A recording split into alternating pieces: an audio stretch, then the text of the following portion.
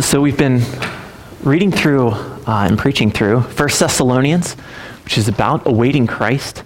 And thus far, you've probably noticed that there's a lot of personal communication going on in this letter, right? There's Paul talking to the Thessalonians about his time with them, his time away from them, about how the Thessalonians have received the gospel and what their response has been.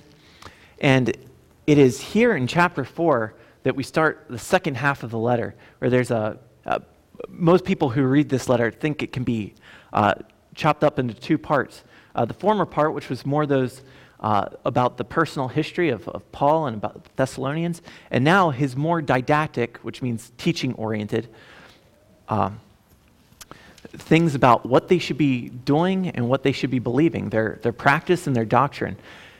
He's been talking about awaiting the Son the whole time, but it's what should we do and what should we believe as we wait for the Son, as we wait for Christ to return? And so the answer that we see in this passage is holiness. We'll be looking specifically at verses 7 and 8 today, but I'm going to read 1 Thessalonians 4, 1 through 8. So if you would please stand for the reading of God's word.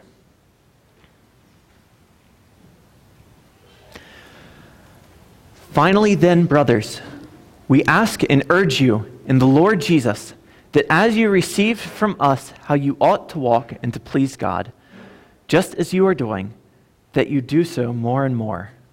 For you know what instructions we gave you through the Lord Jesus. For this is the will of God, your sanctification, that you abstain from sexual immorality, that each one of you know how to control his own body in holiness and honor, not in the passion of lust like the Gentiles who do not know God, that no one transgress or wrong his brother in this matter, because the Lord is an avenger in all these things, as we told you beforehand and solemnly warned you. For God has not called us for impurity, but in holiness. Therefore, whoever disregards this, disregards not man, but God, who gives his Holy Spirit to you. You may be seated. Dear Heavenly Father, as we look at this passage, I pray that you would indeed lead us into holiness. You have called us into holiness. I pray that you would accomplish that holiness in us. And I pray that you would help me as I preach. It's a daunting task, preaching on holiness and being someone who lacks holiness. God is a very sobering thing, and so I pray that you would uphold me, and that you, for the care of your people, for your love for your sheep, that you would use these words in this book to reach their hearts and to draw them closer to you. In Jesus' name, amen.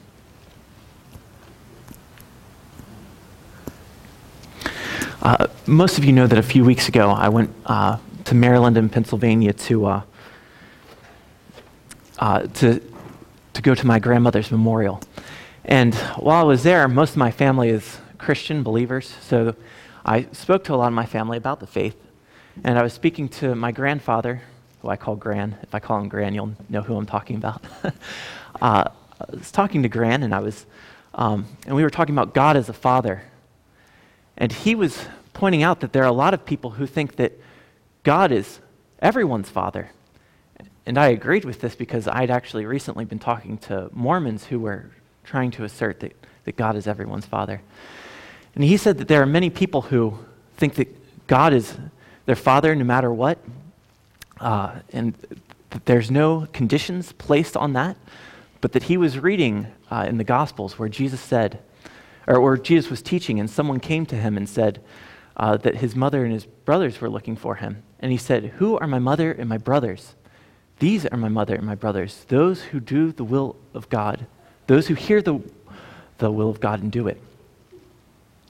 And so being a child of God is not something that's natural. It is only for those who do the will of God. And later on, that same trip, I was speaking to my father. And my father, we were talking about prayer and how many people think that they can just pray for whatever they want and get whatever they want, and that nothing is required by God of them. once again, holiness is required by God. Those who do the will of God, those who hear the will of God and do it, those are Jesus' brothers. Those are the ones who truly have God as their Father, like God is the Father of Jesus. Now, I thought this was interesting, having a very similar conversation with both my grandfather and my father, because that suggests to me that these two men who are older than me have seen a pattern as time has gone on, a less and less felt need for holiness, less and less care about holiness, and thinking that they can be right with God without holiness. But as it says in Hebrews 12:14, without holiness, no one will see the Lord. And so Paul in this passage does not want the Thessalonians to be deceived. He does not want them to think that they can be right with God apart from holiness. And that the Lord, as it says in the previous passage, is an avenger in all these things. And therefore, they must be pursuing holiness. So we're going to look at this passage. And I want you to see God's desire for our holiness. That he has a purpose in our holiness. And we, therefore, have an obligation to holiness. And that finally, he has equipped us. He has empowered us for holiness by his Holy Spirit. And so it is not by our own strength that we can be holy, but by God's strength, through his Son and through his Spirit, that we have been called holy in Christ, and we are led to holiness by the Spirit. But first, prior to looking at those several items, I'd like to consider for a moment, what is holiness? What is holiness? If you had to define it in your head, how would you define it? Holiness, put very simply, at its core, is just separation. Is separation. Now, we usually think about it in moral terms, and there are moral terms to think about holiness in, but at its very core, it is simply separation. Consider this. Consider that the holy place and the temple is called the holy place. But one place is not more moral. One place does not commit more righteousness. Places cannot be righteous or do righteous things. It is holy because it is set apart for a special use. Consider also that in the Garden of Eden, God was still especially holy, though none of his creation had yet sinned. Adam had not sinned. There was no sin in the earth. And yet, God was still at that time especially holy. So he was not holy simply because he was separate from sin, because there was no sin. He was holy in that he was separate and different and greater than all creation. So at its core, holiness is simply separation. However, when we think of holiness, we often think of it in terms of righteousness. Why is that? It is because we have been called to be holy in a sinful world. And so what makes us holy in a sinful world is simply being separate from sin. God, in calling us to holiness, has called us to be separate from sin. In this context here, when he talks about impurity and holiness, he has in mind specifically sexual immorality, that we have been called to be separate from acts of sexual immorality. We are not to be like others. Those who serve God, those who will be acceptable in his eyes, are called to be different, are called to be holy, separate. And God, he has a purpose in this. He has not decided this for arbitrary reasons that we would be holy, but he has a purpose. We see in verse 7, "For God has not called us for impurity, but in holiness." God has not called us for impurity. Now, that is a fairly obvious statement, that God has not called us for impurity. But the implication of that is that he has instead called us for a different purpose, for the purpose of holiness. And I think it is really important for us to, excuse me a second. I think it's very important for us to understand this purpose of holiness. Specifically because understanding that purpose is a great encouragement to us. I was talking to someone recently about how to raise children, especially when children ask the question why. A lot of people think that it's very cruel for a parent not to answer their child when they're asking why all the time. But those who have kids know that half the time when the child asks why, it's not out of genuine curiosity, right? It's out of a desire to make the parent justify themselves. The parent gives some command, and the kid doesn't want to obey, and so they ask why. Justify me to yourself. Justify me, or justify yourself to me, mother, father. And so, as we were discussing, I was saying that on one hand, you don't want to give in to that sinful spirit that desires disobedience, right? That desires to make an authority justify themselves.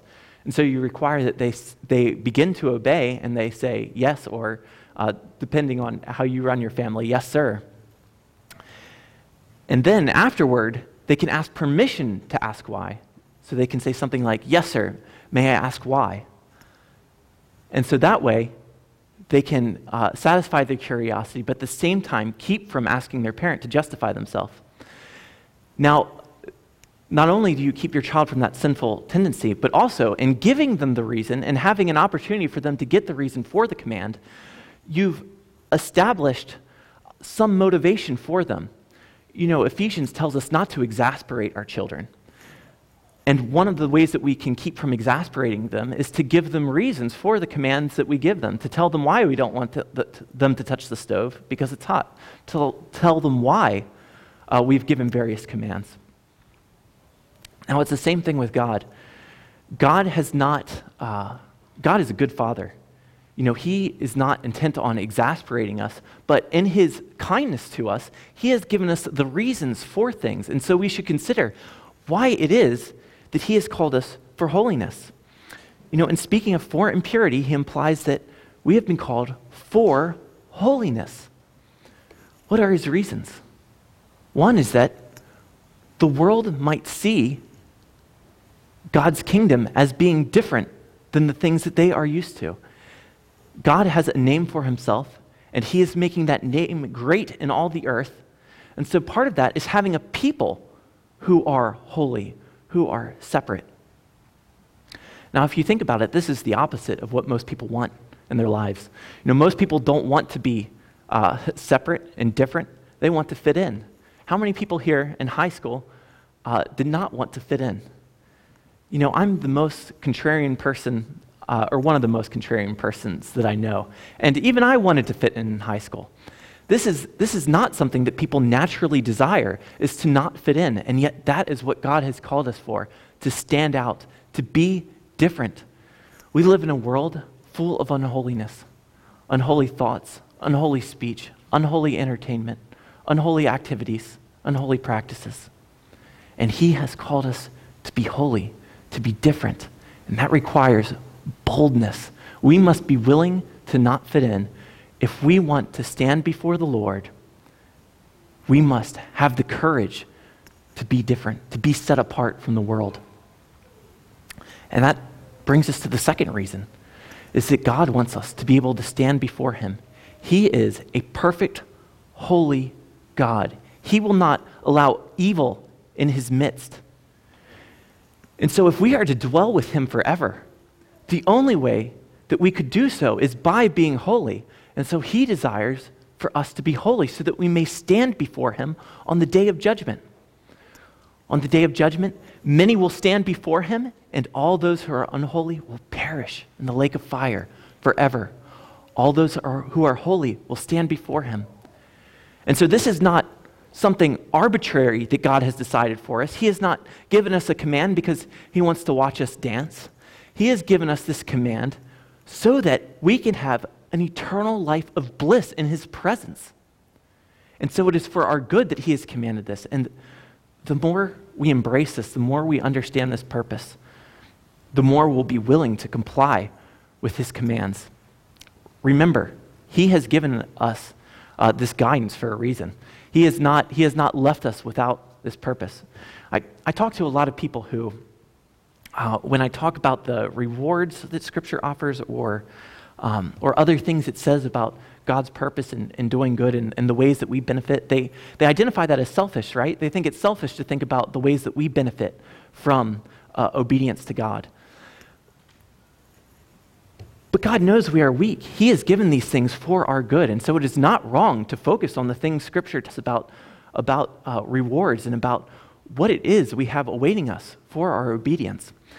He has not called us to be good just for the sake of being good. He has called us to understand these things and to wholeheartedly embrace that end for which we are headed. Even Jesus, in Hebrews 12:2, did not go to the cross without a thought of the reward set before him, but for the reward set before him, he endured the cross, despising the shame. And if we are to be holy, despising the shame that we will encounter, we need to have that reward set before us, an eternity of bliss in the presence of God. And so it is with this that we come to the obligation we have to be holy. God has a purpose in it, and we have an obligation. It says in verse 8, "Therefore, whoever disregards this, disregards not man, but God who gives his Holy Spirit to you." We see previously in 2:13, "And we also thank God constantly for this, that when you received the word of God, which you heard from us, you accepted it not as the word of men, but as what it really is, the word of God, which is at work in you believers." There's something special about receiving the word of God as the word of God. In the same way, this command to holiness is not something from men, it is from God. And therefore, we are obligated. God in his nature is holy. God is perfect, and we ought to be holy and perfect like him. And so we are obligated. Consider whether or not you're holy. Ask yourself whether or not you're holy. Consider the 10 Commandments. God has given them to us as a summary of his law, as a way of considering whether or not we are holy. This first commandment, we should be worshiping God, that we should have God above all other gods. Is he first in your heart? What else competes with God? What else competes with service to him? The second commandment, that we should not have idols, that we should not be corrupting the worship of God, that we should be worshiping him as he has called us to worship him. Yet all kinds of things corrupt our worship. All kinds of things compete for that position. The third commandment, that we should not use the Lord's name in vain. Now, maybe you don't use God's name in vain in your speech, but in considering those things that require reverence, how often do we lack reverence? How often in prayer is your mind straying from the reverence that it should have toward God? How often in the middle of a sermon do you find yourself drowsing off because you do not have reverence for what is taking place as God is speaking to you through his word? The fourth commandment, the Lord's Day, set aside for holy use. What do your Lord's days consist of? Are they set aside for holy worship of God? The fifth commandment, to honor your father and mother. Now, maybe you don't even have a father and mother. Maybe they have deceased. But it's still the case that there are authorities. And it's probably the case that you have people underneath you. And so part of that commandment is to encourage them in obedience. We were talking about exasperating your children. Do you make it easy for your children to obey you? Or do you make it difficult for them? Will there be a day when they look back and they say, my parent made it difficult for me? The sixth commandment, you should not murder. Jesus made it very clear that even anger violates the sixth commandment. When was the last time you were angry? Was it recent? It was for me. God has required us to be holy, and part of that is ceasing from anger, ceasing from impatience. The seventh commandment, once again, Jesus clarifies this commandment to us, that it's not just about sleeping with your neighbor's wife, but any kind of lust. Are you guarding your eyes? Are you guarding your heart from lust? The eighth commandment, thou shalt not steal. But considered positively, it also speaks of generosity. Maybe you don't think of yourself as a thief, But God has given you good things to be a steward of them and to be generous with them. And have you withheld that? Are you being generous in your actions? The 9th commandment, thou shalt not lie. But how often do we withhold the truth? When there is someone that we need to resolve with, we harbor our grudge and we don't be honest with them and we don't speak to them because it would be too difficult to do so.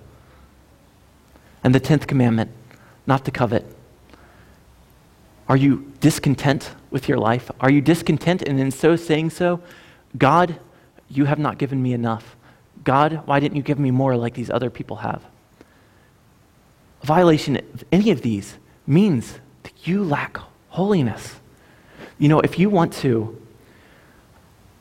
grow in your holiness, if you want to expose the sins of unholiness, a practice I would recommend to you. And if you remember a couple years ago when we had a set of special prayer meetings for the Great Commission, we did this as we went through the catechism questions, beginning with question number 50, which is about the 10 Commandments.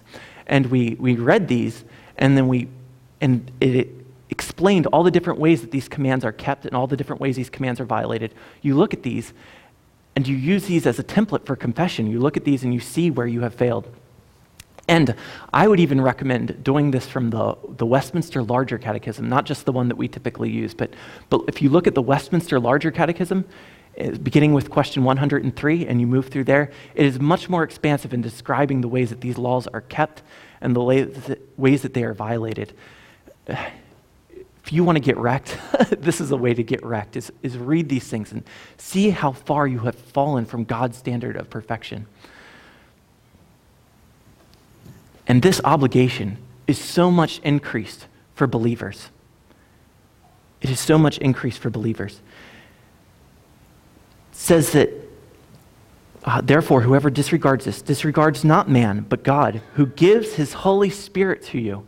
There's something special about being given the Holy Spirit. There's something that makes us especially obligated to holiness if we have his Holy Spirit. It's a common misunderstanding that the purpose of the gospel is to free people from the law. Our confession says that our obligation to the law is in no way diminished, but is in fact greatly strengthened by the gospel of Jesus Christ. Now, why is that? Well, first of all, we have an example in Jesus. When Jesus came, he told the disciples, "A new command I give you, that you should love each other as I have loved you." So prior to this, it was still a command to love each other. But in setting an example, Jesus made this command new. He made this command, in a way, greater and more obligatory. Now, we're already perfectly obligated, but we have far less excuse if we have this example of Jesus Christ given to us, who offered his own life out of his great love for his people. It's also the case that we as believers are especially obligated to God because it's our identity. God is supposed to be our Father. You look at Matthew 5, and it explains several times that because God is our Father, we should be kind to the ungrateful and the evil, just as God is kind to the ungrateful and the evil. He is perfect, and so if we are to call ourselves children, must be like our Father. We must also be perfect. And also, in thankfulness, if God has saved us from our sins, then out of thankfulness, we ought to be serving him. We ought to be growing in holiness. Imagine two citizens in a kingdom, and for one, the king has done no wrong to him, but for the other, the king has not only done no wrong, but has done great things. Out of his private pocket has given him money, has given him possessions for his family, has listed him to a high estate. Who is more obligated to serve that king? Now you might say, well, they both are. They both have perfect obligation to. However, that one has so much less excuse, has so much more reason and motivation to serve that king who is so good to them. And then finally, the last reason is present right here. It's because God has given his Holy Spirit to you. If you have the gospel of Jesus Christ, then you are equipped for this task. You are equipped to pursue holiness, though you not be holy. Consider this. Consider in verse 7 the change in prepositions when it says, "For God has not called us for impurity, but in holiness." For impurity, but in holiness. Now that's intentional. So he's packing a little more meaning into this phrase than it would have otherwise. He's saying not for purity. So the implication being for holiness. But he doesn't finish with that. He just lets that be an implication. He says, but we have been called in holiness. God has called us in holiness. How? What does that mean? God has called us in Jesus Christ. Ephesians explains that we were chosen in Jesus Christ before the foundation of the world. It is only Jesus Christ who is perfectly holy. We aren't of our own selves perfectly holy. There is no way that you can make yourself perfectly holy. And if you've listened to everything I've said before and thought that that's the goal, is to make ourselves holy, you are gravely mistaken. Imagine you take a gallon of sludge from a septic tank and throw it into a bucket and then try to use an eyedropper to dilute that sludge until it was perfectly pure. It's never going to happen, even if you had a larger bucket. It would never be diluted enough to be perfectly pure. It would still have that gallon of septic in it. There's no way that you, of your own strength, can make yourself holy. But God has called us in Christ, so that when he died, his substitutionary death on the cross, his holiness is counted to us, and our sinfulness, our unholiness, was credited to him, so that Christ suffered the penalty for unholiness. But in him, we are counted as holy. We are counted as already perfectly holy. So that when we stand before the Lord, when we are before him on Judgment Day, we don't have to worry about whether or not we have managed to dilute our sin enough with good works. But we must only worry about whether or not we are in the Son. And it is through that great gift of Jesus Christ, is through being called in holiness and not just for holiness, but being called in holiness, that we can stand before the Lord. If you want to be holy, do not look to yourself, do not look to your own self-righteousness, but look to Jesus Christ. But there's something special and counterintuitive about the way that God has brought this about. God, first of all, God could say, well, they're not going to be perfect until the resurrection, so just let them live like they want, and at the resurrection, I'll make them, or at their death, I'll make their spirit perfect, and at the resurrection, I'll make their body perfect. God could have done it that way, but remember, one of his purposes is to make his name great in all the earth. And so he has decided to have us be a holy people while being on this earth, visibly holy to the world. Now, the other option he could have done is he could have said, well, I want them to be a holy people on this earth, so I'm going to instantly make them holy in body and soul, and they'll have their new resurrection bodies, and they'll have a perfect spirit, so they sin no more. God could have done that. There might be theological issues with that possibility that I haven't considered, but if you consider for a moment that he could have accelerated this track to holiness, why didn't he? He must have a purpose in this. He has desired this for a reason, and as we sit there and contemplate what that might be, I think it is quite reasonable to say that the same reason he decided to not save us, in the earliest ages of childhood, many of us, but only much later, is so that we can realize our great need for him, so that we are not instantly made perfect, but as he brings us through trials, making us more perfect, he causes us more and more to be reminded of our sinfulness and reminded of our need for him, so that on that day when we're all together and we all are perfectly holy in all aspects, body and soul, and not just positionally from a legal standpoint in Jesus Christ, that we will have so much more appreciation, so much more love for God who did this wonderful thing for us, because we are weak creatures. We are those who do not understand how great God is and how needful of him we are. And so He communicates this to us by causing us to rely on him for growing in holiness. He has equipped us with the Spirit. He has called us in the Son. It's this perfect Trinitarian work that is accomplishing this. Now the world doesn't think that holiness is necessary. The world doesn't think that there's anything special about being different.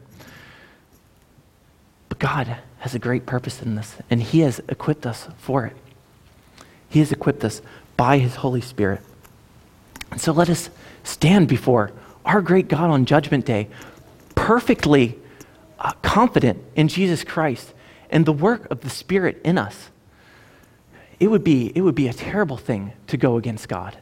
God is so high and so great. He is omniscient and omnipotent and omnipresent. He knows all things. He can do all things.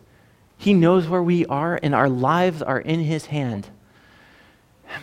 You know, I heard a story one time about a plane that had crashed in some forest in the Northeast, and apparently there's enough, unexplored land in the U.S. still that this plane wasn't discovered for 50 years, even though they had been looking for it. You could hide in a much smaller nook and cranny than that plane, could make a submarine and hide in the deepest trench in the ocean, and God would still find you. He is all-powerful. The strongest men are cut low by cancer. This pandemic is a great reminder of God's strength and his ability to cut men low. It is a merciful reminder. You may not think so because it feels cruel of God, but if you are still alive and healthy, it is a merciful reminder to you that God is all-powerful and he is not to be mocked, and those who will stand in his presence must be holy. The only way to holiness is in his Son and through his Spirit. Imagine what it would be like for this church if we were to grow in holiness. If we were to grow in holiness, this is an evangelistic, there would be evangelistic benefit to this. You probably heard it said often, we should live our lives in a way that people ask us what's different about us. Now, I usually don't like that phrase because usually it's either used as a way of saying that we don't actually need to share the gospel, or it's used as a way of dumbing the Christian life down to a happy disposition.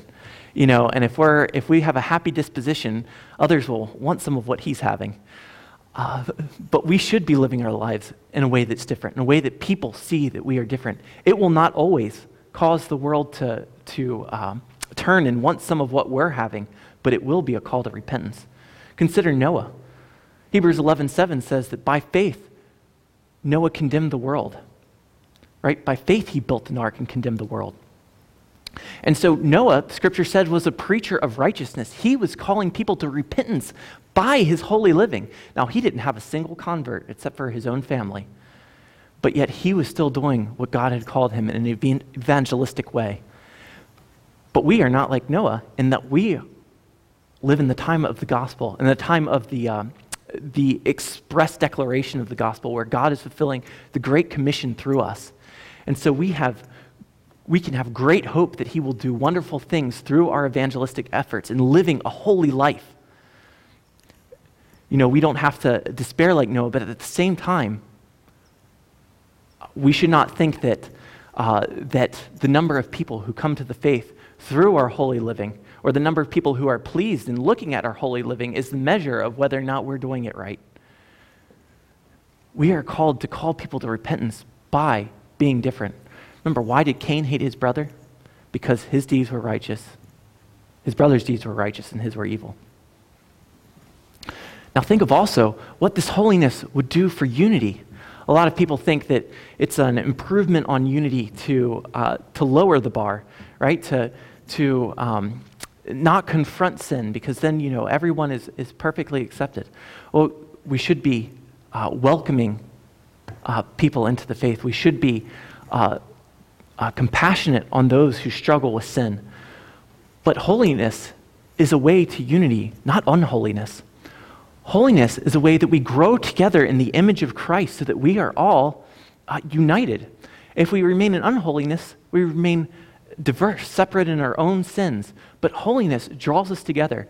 And how much more would we love and appreciate each other if we were so holy in the world, we were so different from the world, that this is where we found more and more our true unity, our true similarities between others as we are growing in the image of Christ.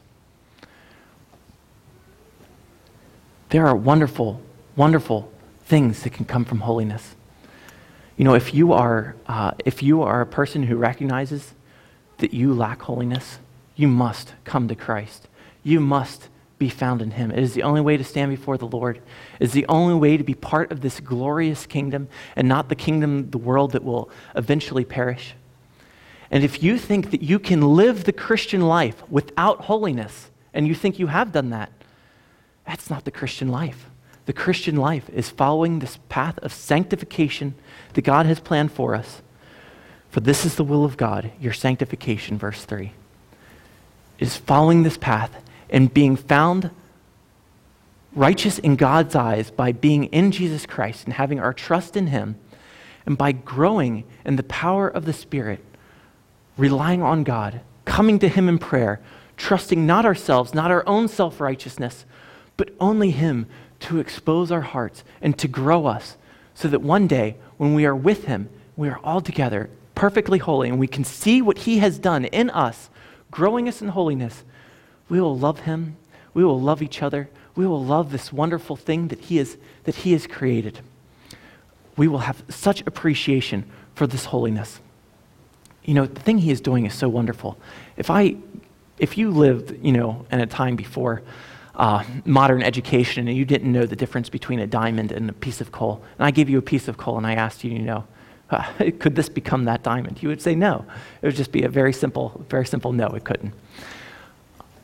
But a coal, while on one hand could be burned, on the other hand, by carefully applied pressure, carefully applied heat, it will become a diamond. It will become something beautiful. And so we in our natural states are ugly, filthy lumps of coal destined for fire.